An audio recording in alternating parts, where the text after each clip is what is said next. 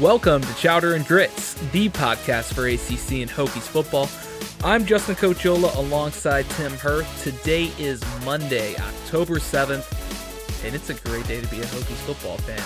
Was not sure we'd be saying that after coming out of this weekend, but there is a lot to talk about, a lot to digest with the game against Miami.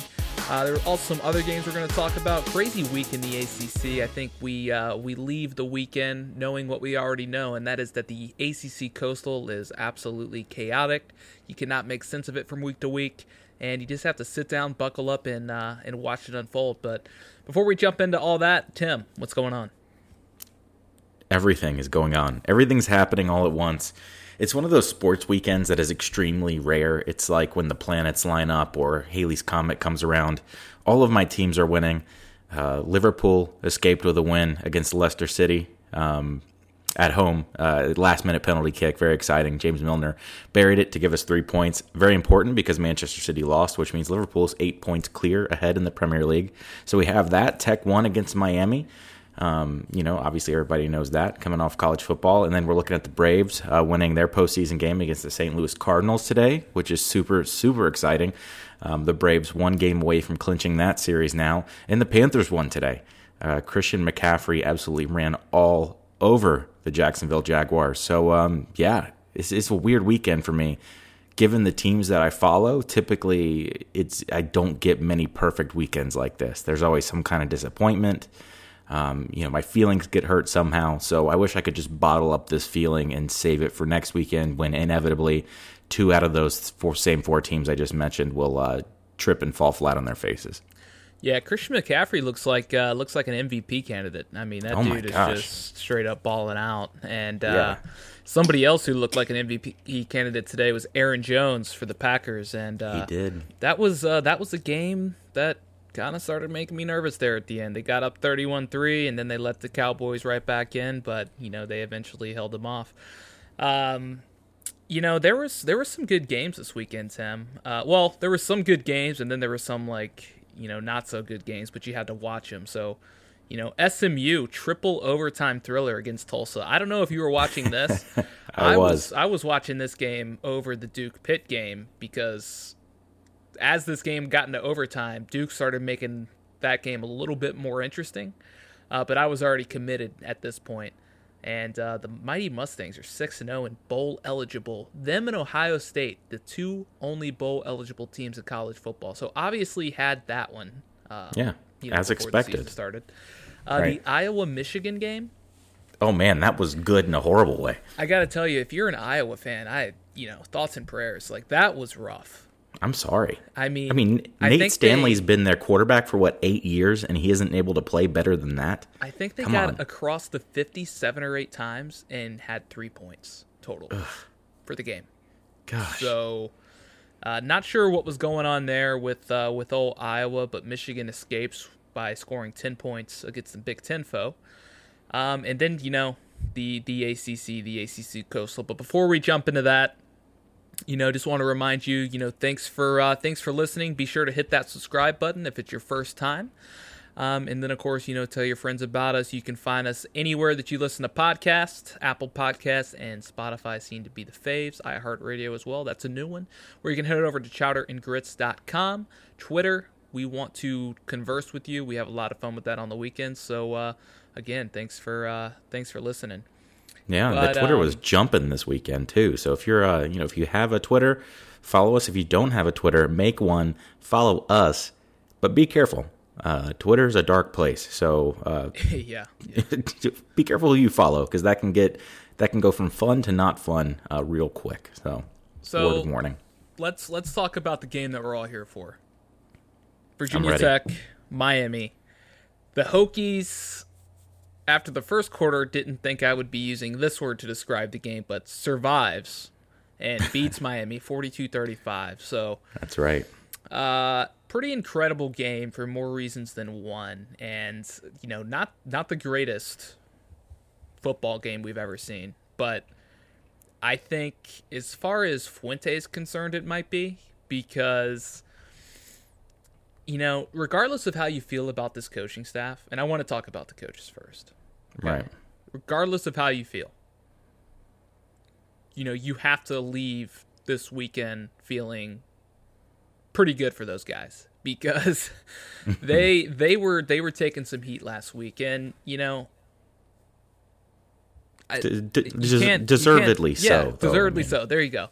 And I've seen Twitter active like, "Oh, real Hokies fans wouldn't do that." Blah blah blah. Oh my gosh. So were you okay with what was happening? Like that's just my question to you. And I'm not a big advocate of calling for people's heads and all this stuff and everything that takes place over the course of a football season. It's too up and down for that typically. But what we had seen from Virginia Tech through the first 4 games of the season was bad. And we saw a team that, would fold, couldn't answer, offensively fairly anemic, had some flashes here and there, but could not sustain. So going into this Miami game, expectations were pretty low. Yeah. They were a 2-touchdown favorite. They got annihilated on College game day. Kirk Herbstreit, before the game starts, is saying, I'm not sure Justin Fuente is the right fit for this job anymore. I liked him in 2016, but now it feels like the culture's off. Fuente and the Hokies came out, and in the first half, they put up 28 points, 4 turnovers in the first quarter. They got Jaron Williams benched after 6 pass attempts because he had 3 interceptions. It was almost like you were in some kind of alternate reality because the way Virginia Tech has played this season was nothing like we had seen in that first quarter. That's right. And my biggest takeaway was like, we had the turnovers, we were getting pressure, but we were also taking advantage of those turnovers. And the one reason we were doing that was because of Hendon Hooker. And the way that this guy came in, first start on the road, very strong defense that he was going up against. Not really, Miami fans could be pretty hostile, but the stadium was half empty. So he could have been playing in a tougher venue, I'd say. But no doubt. Either way, what he brings to the offense is just an added dimension. And the thing I noticed the most is just, his mobility, obviously. He's a dynamic runner. And there was multiple plays, I think, on his first drop back, really. Miami, the defensive end, whoever it was, had beaten the offensive lineman off the edge, the left tackle. Mm-hmm. And it looked like a blindside hit was coming on Hooker, and then out of nowhere, he just takes off and gets like a 16-yard gain. So from that moment on, you knew you had a guy who could get out of the pocket, could move the ball. It completely opened up the pass game. And we saw Dalton Keene and James Mitchell. I thought those two had retired. I mean, were they Dalton Keene especially? Yeah, were they in the witness protection program? Like, where were they? We thought so. And they were back this week, and that's nothing to do with their play. It's just they were missing from this offense over the last three weeks, especially Keene. Keene goes out, has 3 touchdowns. Mitchell has a touchdown, a rushing touchdown, also a huge catch down the stretch. But everything about this game, there's certain things that the team needs to work on, but I don't want to understate what this meant for Justin Fuente because he was a guy who was getting a lot of mistreatment in the media, deservedly so. Yeah. He was a guy who hadn't been showing a lot of emotion. Doesn't show a lot of emotion in press conferences, and that is what it is. Some coaches don't like to talk to the press. I don't really care about that. I don't really care what he's saying in the media necessarily. I mean, it's coaches speak anyways. He was a little bit more juiced up last night, I'd say. Sure was. But seeing him on the sidelines, he was much more active. He looked like 2016 Justin Fuente. And when we saw Justin Fuente in 2016, he was much more fiery on the sidelines. It seemed like he was much more involved.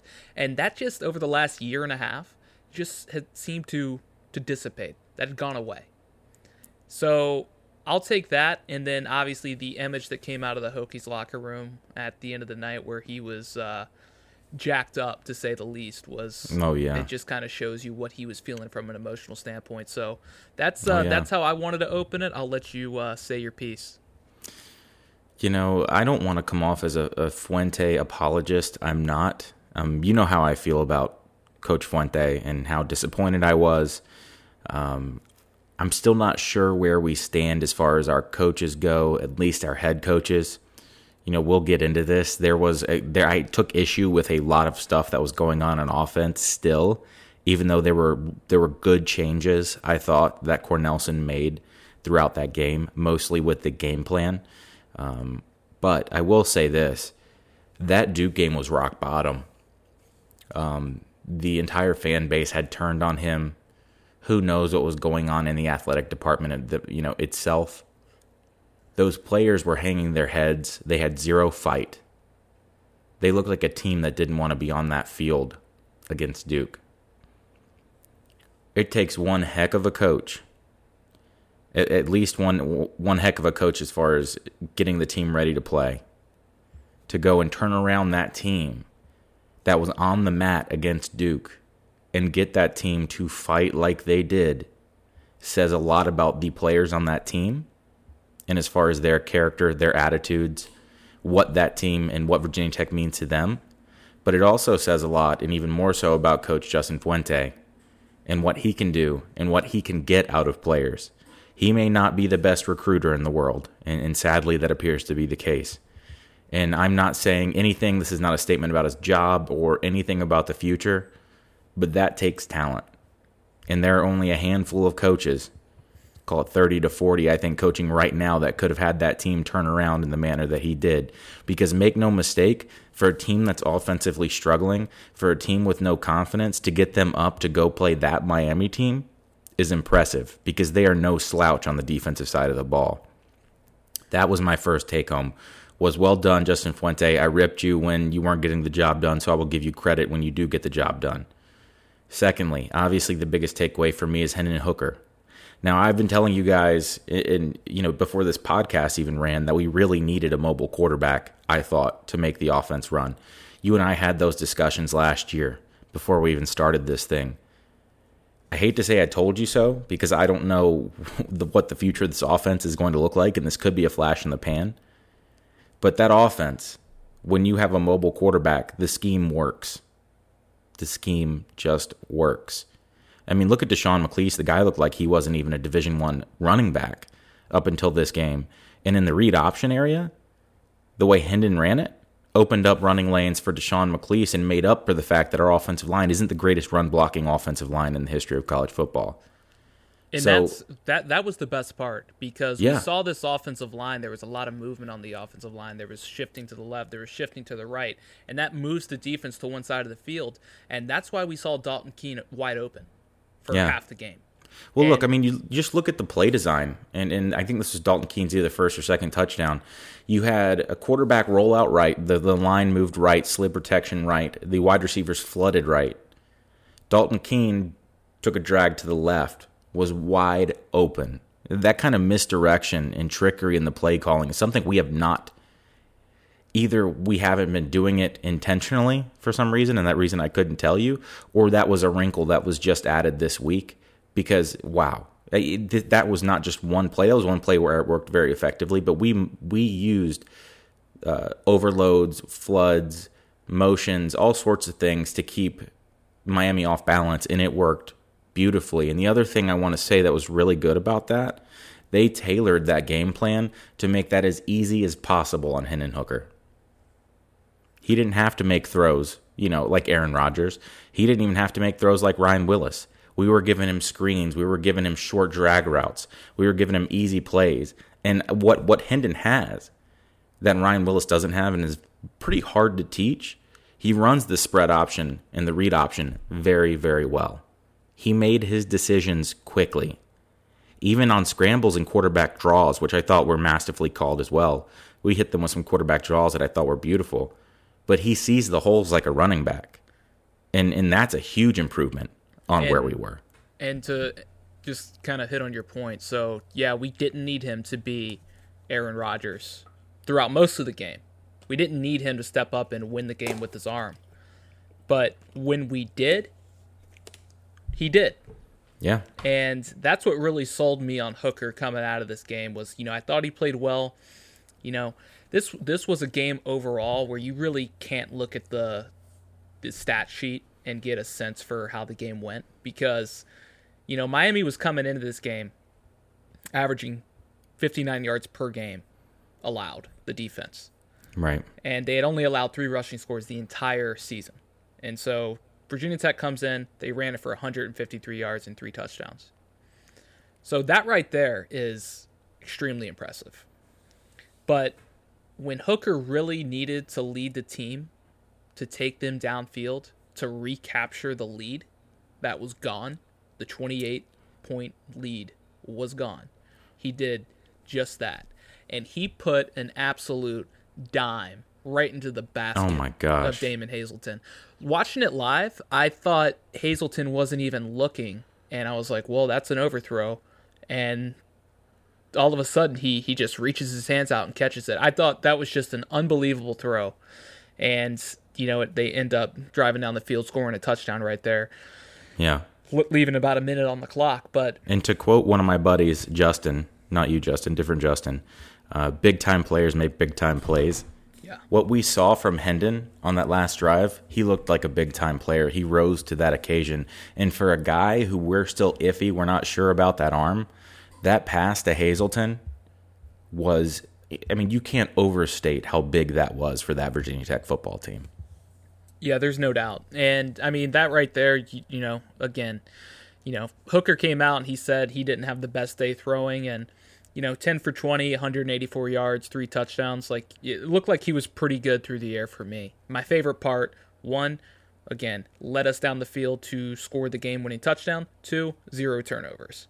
Yeah. So, and Fuente just loves that. The key to Hendon's game, he was efficient, which is incredibly important, but he was also dynamic, which Hendon, we knew he was mobile.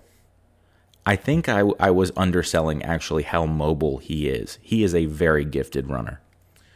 So, let's talk about the defense a little bit, because I think for me, I feel like the defense played a little bit better than the box score. I think so too. And coming in, they had 1 sack, they had 1 turnover in 2 ACC games.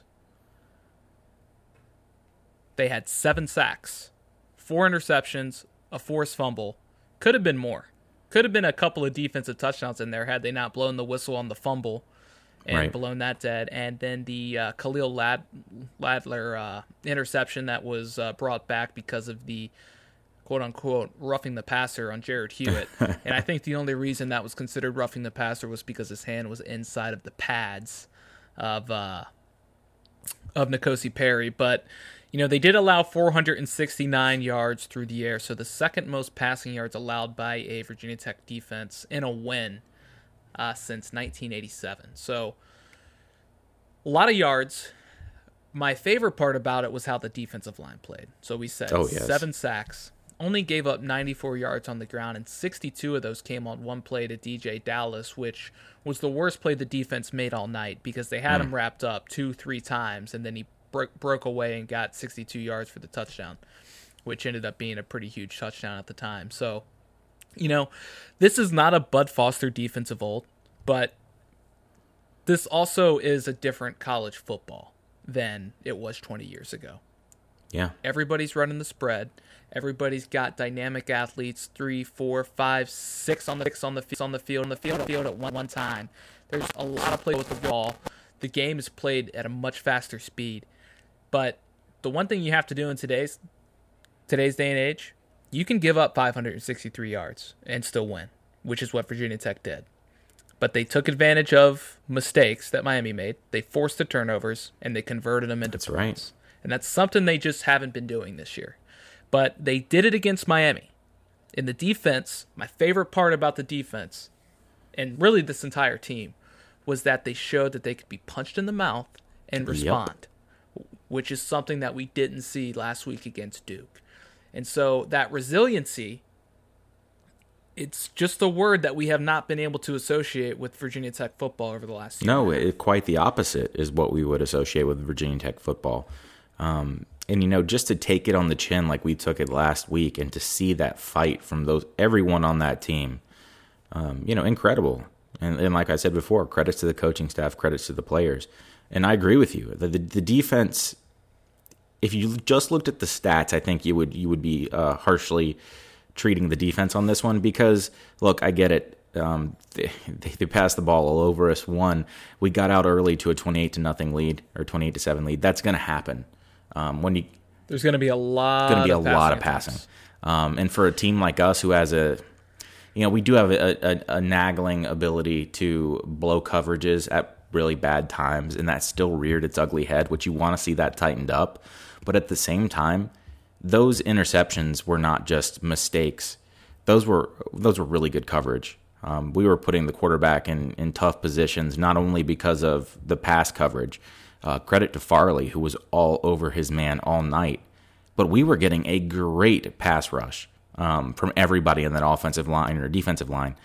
And given that the defensive line had been such a weak spot for us going in, and our inability to get pressure had been such an issue, it was nice to see us, even though, the caveat here is it's Miami and their offensive line is terrible. I get that. But it was extremely nice to see players get through. Jalen Griffin, in this case, Belmar, making plays on that defensive line that we need so sorely right now. And if we can get that kind of defensive play moving forward, we might be able to salvage a season out of this yet.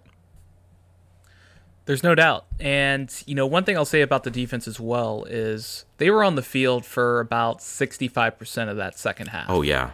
Run down. And part of the issue was the offense wasn't moving the ball. Yes, that's a great lead in. Why don't you start talking about things that weren't so great? Yeah, so there were 7 offensive series in the second half. 2 of them had more than 3 plays. And the most plays we ran on one drive was 5. Yikes. So that just shows you how much the Virginia Tech offense slowed down. First series, 3 plays, 9 yards. Second series, 3 plays, -1 yard. Both less than 2 minutes. Third series, 3 plays, 2 yards, a minute 33. Fourth series, 4 plays, 80 yards, a minute 35. Take it to the house. Fifth series, 3 plays, -4 yards, 56 seconds that they had the ball. Yeah. Sixth series, 3 plays, 1 yard, 49 seconds. So they barely held the ball on offense the entire second half. That just can't Not happen. at all. And we almost saw Virginia Tech pull to Florida State, where they get up to a really big lead, and then all of a sudden, their offense is either moving too fast or not at all, and the defense gets gassed because the Miami offense was on the field a lot. And even if you go back and watch the first half of the game, the Miami receivers weren't having a problem getting open, because what it looked like to me was Virginia Tech was playing pretty soft zone coverage because they were blitzing so much. And so you saw a lot of guys just in the middle of the field wide open running in between the linebackers and the safeties. And there was a couple of blown coverages there from the safeties, but Brevin Jordan, Jeff Thomas, those guys had huge days, and N'Kosi Perry took advantage. So we were pretty tough on N'Kosi in the offseason, but he had a huge game, and to come in and take over like that as the backup was pretty impressive for me to see. That being said, if you're a Miami fan, I think I'm not sure if you're in the spot right now where you've got questions for your quarterback, but something was going on with Jarren Williams in this game, and I don't know if it was injury or what, but 3 interceptions in your first 6 throws, you pretty much had to pull him at that time. And then to see N'Kosi play like he did, I think it's natural that there's probably going to be questions about who the quarterback is going forward, especially with a team like Virginia coming up. But for me, the defense was completely gassed by the end of that game. And I was nervous when Virginia Tech scored with a minute left and they were giving Miami the ball back because there was plenty of time to drive down the field and score quickly, and that defense held. And so one thing I want to call out, a couple things. Caleb Farley, that's a guy who struggled a lot last year. And I thought he had a really good game. Even if you take the 2 interceptions out of it, he made some really nice open field tackles. In coverage, he was pretty good. I was really happy with how he played overall. Jermaine Waller has looked really good just all season long. And Alan Tisdale finally kind of got the brunt of the action at the backer spot. And, Bud talked about it a little bit, and he said, he hasn't been unhappy with how Dax has played, but Tisdale is getting it to a point where he's got to put Tisdale on the field because of what he's been able to do and succeed at. So he had 9 tackles on the day, half tackle for a loss.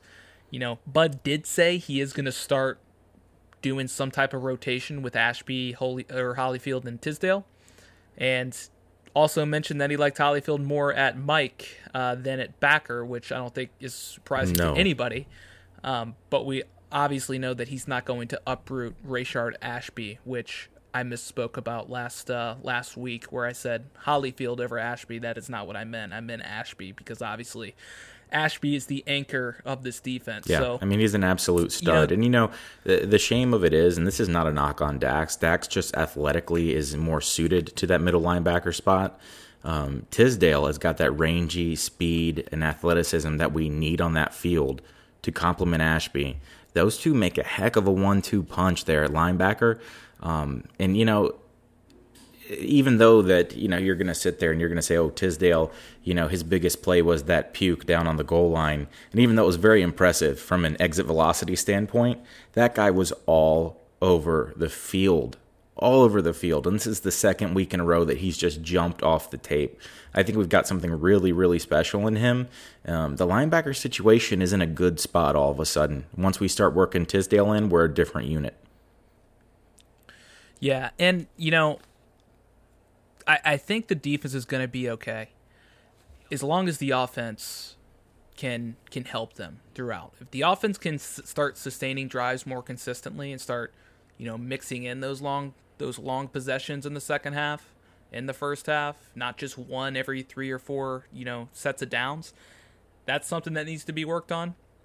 There's some big matchups coming up for Virginia Tech, and I know the ACC is kind of a laughingstock across the nation right now.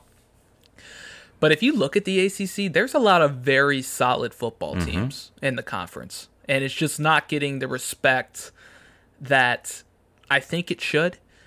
Now, it shoots itself in the foot when you've got Boston College losing to Kansas. Or if you got Virginia Tech looking poor against Furman and Old Dominion, and you got Miami barely squeaking by Central Michigan. And it doesn't help that the teams that are really solid, that are surprising this year, are named Wake Forest and Pitt. Exactly. But that's the thing. So Virginia Tech showed that they can go in and they can win against a really solid defense, a unit that's much better than what the offenses showed this year. But at the same time, you look at Miami, and they have done nothing this year. They've beaten Central Michigan and Bethune-Cookman. They've lost to Florida, North Carolina, and Virginia Tech now. So now they're at 2-3. They're 0-2 in the conference. I don't want to take away from the win because the win was huge for Virginia Tech. But let's also temper it a little bit. Miami hasn't beaten anybody this year. And they've looked pretty bad in one of the wins where they were a 30-point favorite and won by 5. So there's always that element. The Miami defense is still very good, and the Virginia Tech offense stepped up to the challenge. What we need to see now, Tim, is there are some big quarterback matchups coming up for this Virginia Tech defense. You got Sam Howell, you got Ian Book, you got Jamie Newman, you got Bryce Perkins, and even guys like Kenny Pickett. Yeah. They're going to be throwing it 40, 50 times a game. You better be ready because there are a lot of athletes on these teams and a lot of guys that can make you miss. And I think the offense is still going to be a work in process. Let's see what happens now that there's a little bit of film on Hendon Hooker.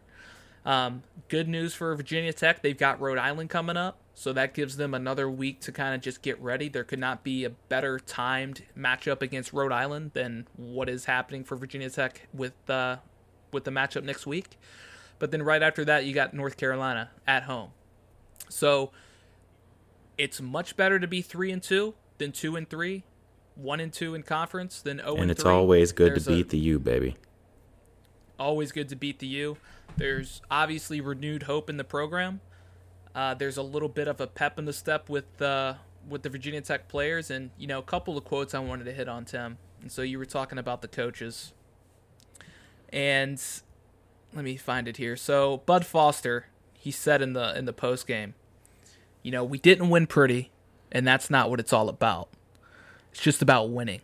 And we really challenged our kids to really sell out, to come down here and to give it their all. And we didn't want them to try to win. We wanted them to come here to win. That was kind of our message all week. If you didn't believe it, don't get on the bus. We'll take 30 and come down here and fight and win. And so I thought that was kind of like, walking the talk a little bit. Because we've been hearing a lot of talk, but we haven't seen it actually executed. And what he said there is what I felt like is what we saw on the field. Oh, absolutely. The other thing that I really enjoyed was quote of the day for me from Dalton Keene talking about blocking Trayvon Hill. I knew he was going to play hard, but if I hit him enough times, he's not going to want anymore. Ooh. I think that was a little bit of a shot. Well done, Dalton. Right. Also, stealing his sack celebration as a touchdown celebration was extremely well done. My favorite things from the win, obviously, seeing that win over the Canes, always so good, and one that was completely unexpected. It was nice to see Fuente have some fire on that sideline. He dropped a couple very passionate "let's effing go" in the fourth and the third quarter when things started to get a little hairy. Finally, we saw that it mattered to Fuente, and some people may say, and I know you especially say, that doesn't really matter. But even you, I know you agree on this. And sometimes you just have to kind of let the passion come out, and he did, and I think it was important. He's not a complete robot. Also, I want to say, I saw him in the post-game celebration, hat backwards, letting out just a primal scream in that locker room. I love that. I love that our football team's not dead in the water. I really hope it can continue. I think it might. There's a chance. However, I'm not sold. I'm still 50-50, just like I'm sure you are. The play calling that we're getting on offense from Brad Cornelsen is still very bad. I think the scheming looked good, especially when it was tailored to Hendon Hooker. I thought that was extremely well done. So whoever was responsible for the scheming, give them an A+ gold star. The play calling, extremely inconsistent. You can't have a third quarter where you gain 20 yards. Not in that kind of game. And you're going to just set your defense out there to die if you can't consistently get drives that are 6 plays, 7 plays, eat up a little bit of clock and give your defense a breather. So my complaints with Cornelsen are still there. Still not sold on him, and I think we're riding him for far too long. Hopefully some changes are made there if they haven't been already. And based on the inconsistency in the play calls, it's obvious that he's still making those. And two, the last thing I'll complain about is we have got to figure out how to get a running back to run the ball when it's not in the read option. It seems like we have only one run play in our playbook outside of the read option, and that's hand the ball to the running back and have him run directly into the back of the center for no yards. And the jet sweep. How could I forget the jet sweep? I forgot. We obviously have 2 plays in our playbook. We've got to figure out how to move the ball outside of that read option on the ground. And I know when it comes to Hendon, he gives you the ability to do some quarterback sneak, some quarterback power to kind of open that up. But we got to figure it out. There was one toss play that we had that I thought was really nice, but we really only went to it one time. So we're going to need to figure that out. And that's something that's very important and is going to help us with the first point, which is we need to figure out how to consistently get those kind of drives that's going to give the defense breathers. Otherwise, we're going to keep running into situations like we did on Saturday where teams come back on us, or we can't keep a 7 to 14 point lead because the defense is eventually going to wear down. We're going to end up turning into FSU North, where the offense does great. We get a couple touchdown lead, and then by the third quarter, fourth quarter, our defense can't hold it because they're gassed. So let's focus on that. But man, I'm gonna enjoy this win these are going to be the best 7 days. I needed this. I was in a dark place in my Hokie fandom, so it's nice to see a little bit of light at the end of this tunnel. And I don't know where we'll be with the staff. I don't know where we're going to be with the team at the end of the year. We can't really take too much out of this, although it's great to have some hope at quarterback, and it's great to see some slight changes made where changes were needed. Yeah, and I think, if you're a Virginia Tech fan, what you want to see is the team come out and build off of this.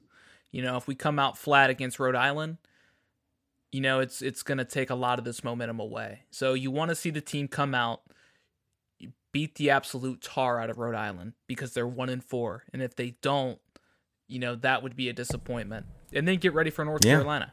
And it's a good kind of, I'm not going to say North Carolina's a warm-up game, but they don't have the defense that they're going to be facing in November, because you open November with Notre Dame.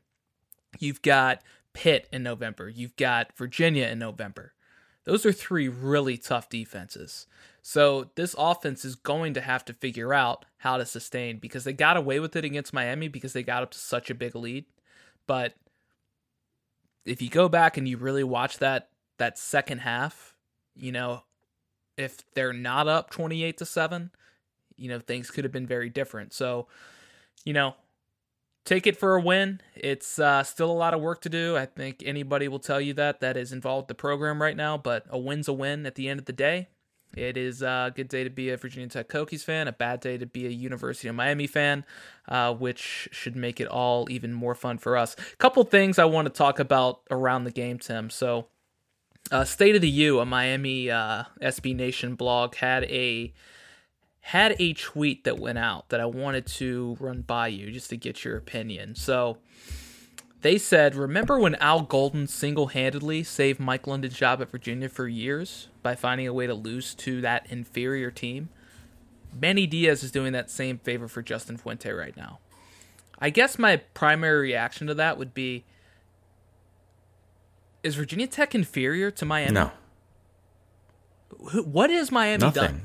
And if you're a Miami fan, tell me, because I want to know, what has the U done other than put on their little rings and put on their turnover chain, which they didn't put on against Virginia Tech, might I add. Virginia Tech just stuffed that one in the lunch pail. What have they done? Nothing. Especially in the Manny Diaz era. They've done nothing. No. So what kind of comment is that when Al Golden that was Manny Diaz's first game as a head coach against Virginia Tech. They're the ghost of Christmas past, and all they do is rattle their chains like they've done anything since the ACC became a thing, at least the new ACC as we know it in 2005. Miami's done nothing, and you'll never meet a more entitled group right now than Miami fans. Miami had a really good season in 2017, or a really good 2 months. And it was really fool's gold if you really want to analyze it. That's exactly what it was. And ever since then, it's like the U is back, and guess what? They're not. They're not back. And it's okay. It's okay. You're going to have to kind of reframe the lens at which you look at things, especially if that tweet is the way that you are looking at things. I'm not sure, man. That seems a little unfair. At the very least, I think you could say that Miami and Virginia Tech on equal footing right now, because both have been kind of underwhelming. In recent years, since Virginia Tech's real heyday in the modern ACC era, which was, around 2008 to 2012, 2011, let's call it. It's been a while for Virginia Tech too, but we're only 3 years removed from an ACC championship appearance. We're right there with Miami as far as all of those things are concerned. And, for now, it's a bunch of teams with a lot of potential, but you can't make that tweet in good faith and really expect to make that analogy work. And as critical as I am of Justin Fuente, he's no Mike London. Come on. Yeah. Or Al Golden. I'd also like to talk about our friend Dusty. Dusty Dvoracek, I believe. Oh, God, Dusty. So Dusty and Mark Jones, who Mark Jones is a pretty well-known Miami fan, if you've ever watched any coverage from Mark Jones. But they were seen high-fiving in the booth after a Hail Mary, and really ESPN just in general. There was no segment that wasn't related to the University of Miami or the city of Miami the entire game. It was very obvious who they thought was going to win, who they wanted to win. That didn't end up happening. But I will just say, to see commentators in the booth, and I'm not one of these, bigoted, how dare you have any allegiance to a football team. I get it. You're a human being. You have an allegiance to a certain program. Your bias might come out here and there. There's a rule in the press box, and it's no cheering. And they were actively cheering throughout the entire game. And I just kind of look back on it now because it's pretty funny because they lost. And if you're not a follower of Dusty Dvoracek which I'm not.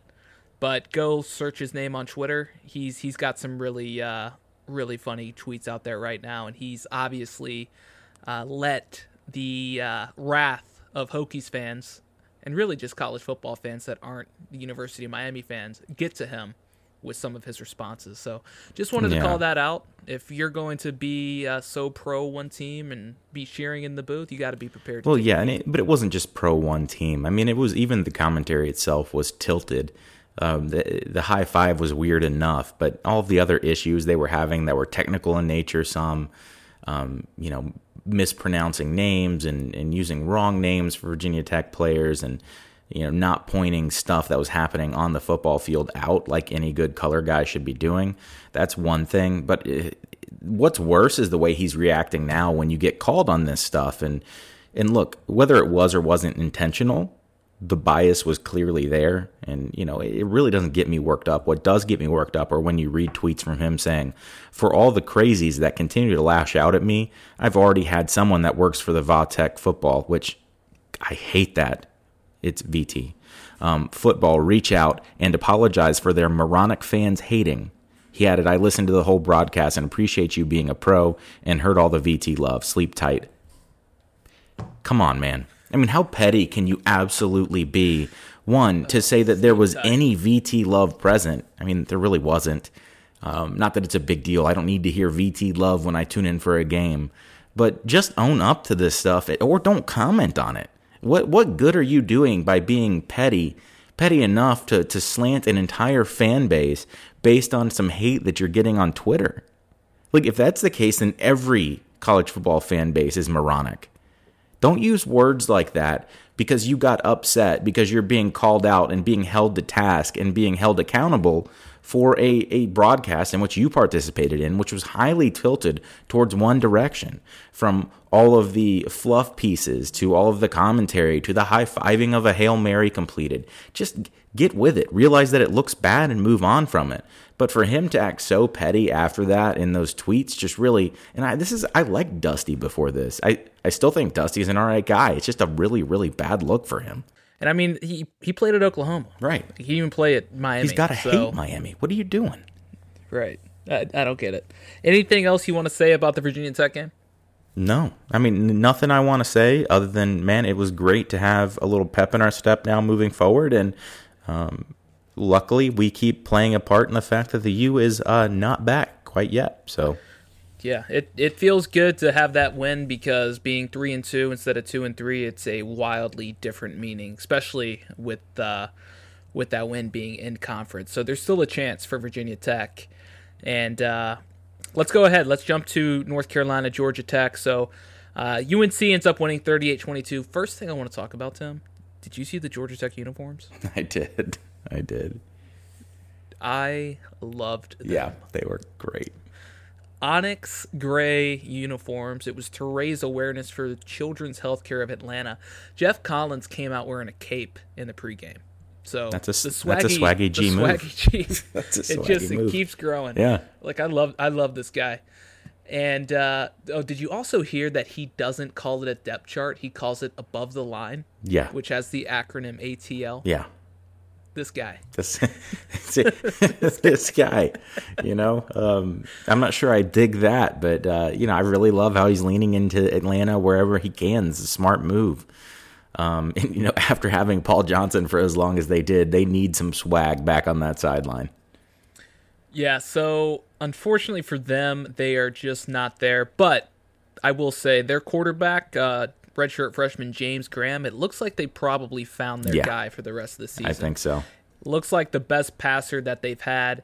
11 for 24, 2 touchdowns, 2 picks. He did have some nice throws down the field.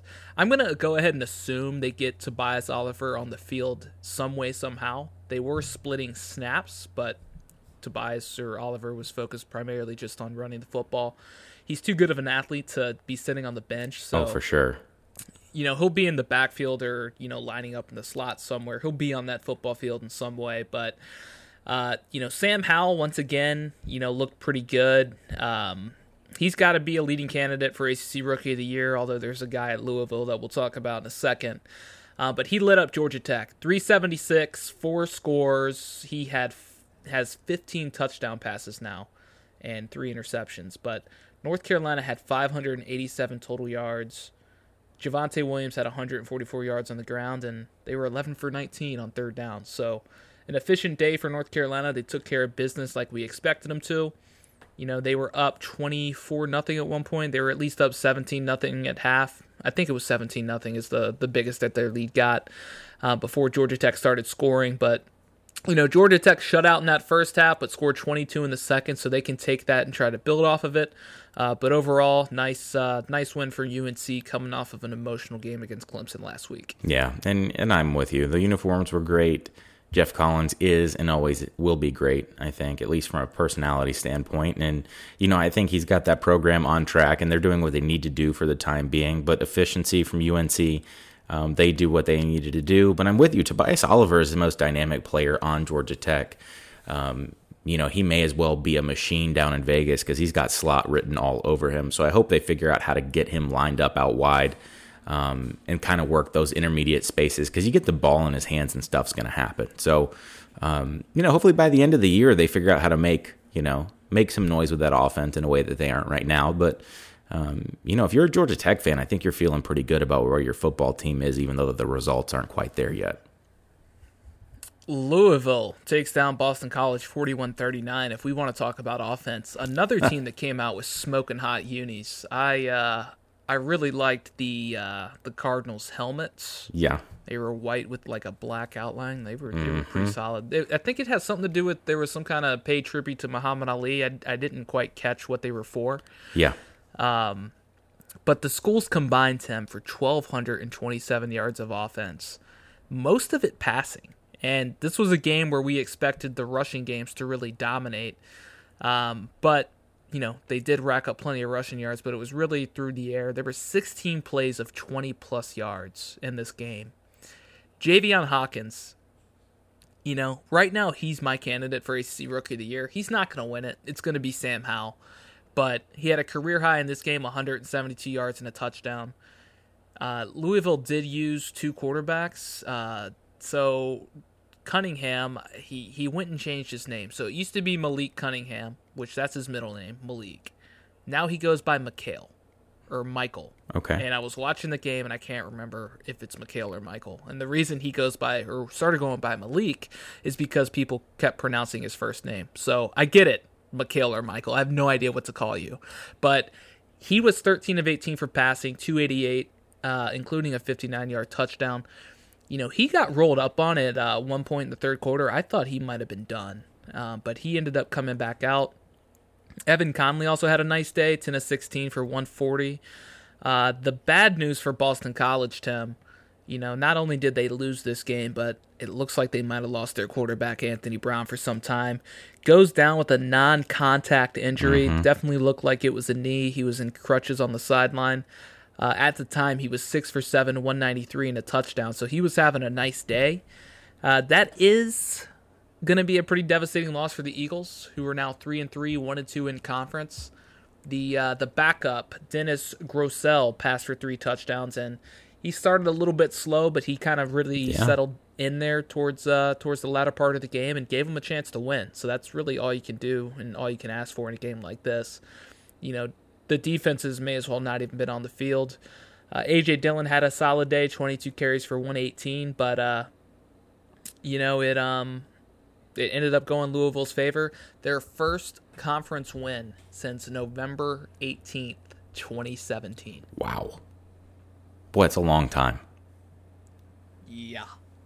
Well, good for them. It's good to see Satterfield having early success. BC is kind of who we thought they were in a way. And I know we mentioned that Virginia Tech game was sure strange. Those first games of the year are always crapshoots. Yeah, but it is. Ask Miami. You can't win with 5 turnovers. No, you can't. And so, BC trending in the direction we thought they would. Louisville a little higher than we thought they would. I thought it was pretty cool you commented on those Muhammad Ali uniforms. I thought they were great. I'm not versed enough to know exactly what the imagery on the uniforms harkens back to as far as Muhammad Ali goes. Why the white and the black. I'm sure that has some sort of meaning. But I thought it was really cool. The nicest touch on the uniforms was, and I read about this earlier in the year when these got announced, is that the only red they wore on those uniforms were the gloves, which are just like boxing gloves. So I thought it was a pretty cool touch. I like it. And for those that don't realize, Muhammad Ali from Louisville, Kentucky. Yes. If you're wondering what the connection is there. Pitt survives a wild Blue Devils comeback, 33-30. Turnovers were really the story of this game, Tim. The teams combined for 10 of them. Yep. And each resulted in a touchdown in the final 90 seconds of the game. So Pitt was leading this game 26-3 with 3 minutes left in the third quarter, but then they turned it over on 3 consecutive drives. So Paris Ford, who's one of their DBs and ended up getting ejected later in this game for targeting, and he left the field very emotional, fumbled a punt return on the Pitt 4. Next play, Quentin Harris rushes it in for a touchdown. First play of the next drive, Pitt wide receiver Dontavius Butler-Jenkins fumbles. 9 plays later, Deion Jackson takes it into the end zone, so it's now 26-18. And then the next drive, Kenny Pickett throws an interception on 3rd and 5, and Pitt takes it down to the 25, Duke takes it down to the Pitt 25, ends up scoring a touchdown. So Duke then goes for 2, and I couldn't find what the term was they were using last night. It was an inadvertent something. It wasn't an inadvertent whistle. It was an inadvertent something is what the rest referred to it as. And Duke had ended up getting the 2-point conversion to tie the game at 26. And then it gets brought back because apparently it never should have happened. Where I think like forward progress was stopped and like it should have been blown dead, but it wasn't. Right. So it was like an inadvertent no call. I think maybe that's what they were calling it. So ended up Duke stayed down by 2. Pickett drives down the field 4 plays later. Pitt gets into the end zone. You know, Harris had an up and down game. Mostly it was really bad. He was very inefficient. He was 18 of 43 for 165. He had 5 of Duke's 6 turnovers, including the game-ending fumble. So it was a rough day for Mr. Harris and the Duke Blue Devils, but Pitt ends up surviving, which is something, it seems to be a little bit of a trend that they've got going on. No kidding. They're like the Cardiac Panthers. So yeah. I don't know what to make of this game. I mean, I kind of take it with the same way as Virginia Tech. You know, they were up big and they kind of let the team get back into it, but at the end of the day, they found a way to win. Yeah, and Kenny Pickett continues to get it done when he needs to get it done. You know, we were way off on him at the beginning of the year. He's settling in. Taysir Mack is really settling in as just their go-to guy through the air. You know, there's a lot to like about what Pitt has done and what Pitt has changed about the offense, and really strange to see Quentin Harris have the game that he had coming off the back of Blacksburg and what took place on Friday of last week. You know, hard to say how that happens, but you know, maybe Virginia Tech softened them up for the Pitt Panthers, and Pitt rolls through and gets a really, really big win for their ACC hopes this year. And when we talk about uniforms, another really good uniform game, Duke in the all blues with the blue helmet, and Pitt in those great, I guess they're their new regular uniforms, but they're definitely throwbacks with the yellow pants and the yellow helmet. So great uniform work all around. And I don't know if this is new or not for Virginia Tech, but we didn't have our matte maroon helmets on Saturday. We actually had, you know, our normal, I don't even know what to call the regular helmet finish that you have, but it's a darker maroon, and it looked really good. Yeah, it was a little bit of a change up. So it was good news for Virginia Tech that Duke ended up losing because they're going to need them to lose 2 more times, and obviously assuming that Virginia Tech wins out, which is obviously going to happen at this point. Clearly. But yeah, still a lot to go on in the Coastal. I think it's just going to be a week-by-week basis. A lot of big games coming up. This week we've got Virginia and Miami, which is that's going to be a little Friday night football action. So that's going to be a big one. I think Virginia Tech fans are going to be rooting pretty hard for Miami in that one, which is always tough to do, but you know it's necessary at times. But yeah, Tim, I don't know. Any last words before we wrap this up? No last words, but go Hokies, man. What a much-needed win. And like I said, I'm trying to put this win in a vacuum and enjoy it for what it is, because I'm not really sure what our season trajectory looks like right now. You know, we could still be in store for a pretty rough season.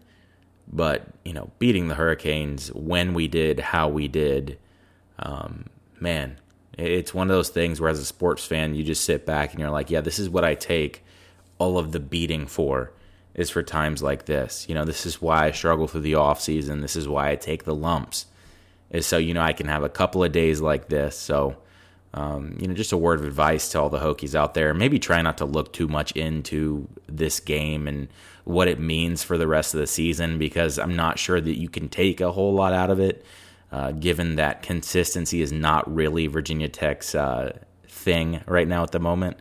But man, enjoy it. That team played hard. They played like the emblem on the side of their helmets mattered, and really that's all we can ask for at this moment. So, yeah, go Hokies, man. That's my only thought. Yeah, I think you just take it for what it was, and it's a win. Go 1-0, and, it is what it is. You beat Miami. You got those bragging rights for a year, and the biggest thing I'm looking forward to is just seeing the team build off of it. So that is going to be the key going forward, and let's look for a little bit more consistency, a little bit more sustained drives on the offensive side of the ball. But that is our show for today. Again, we are Chowder and Grits, the podcast for ACC and Hokies football. You can listen to our show in a variety of ways. Apple Podcasts, Spotify seem to be the favorites. But, anywhere that we listen to, or you listen to podcasts, you will find Chowder and Grits. Just type it in. We should pop up. Tim, why don't you tell these people what they can do for us? Leave us a review, 4 and 5 stars preferred. Share our content. Interact with us on Twitter. You guys are doing a really good job at that, so we appreciate it. Keep it up. Tell your friends. Tell your family. Let them know you know about the best Hokie and ACC-related football podcast in the United States of America. That's us, Chowder and Grits. As Justin said, you can find us anywhere that you find other podcasts, and just listen, share, interact. We appreciate all you guys do. We appreciate the listens. And so, as usual, I will leave you with a Go ACC, and in this case, Go Hokies. See you guys later.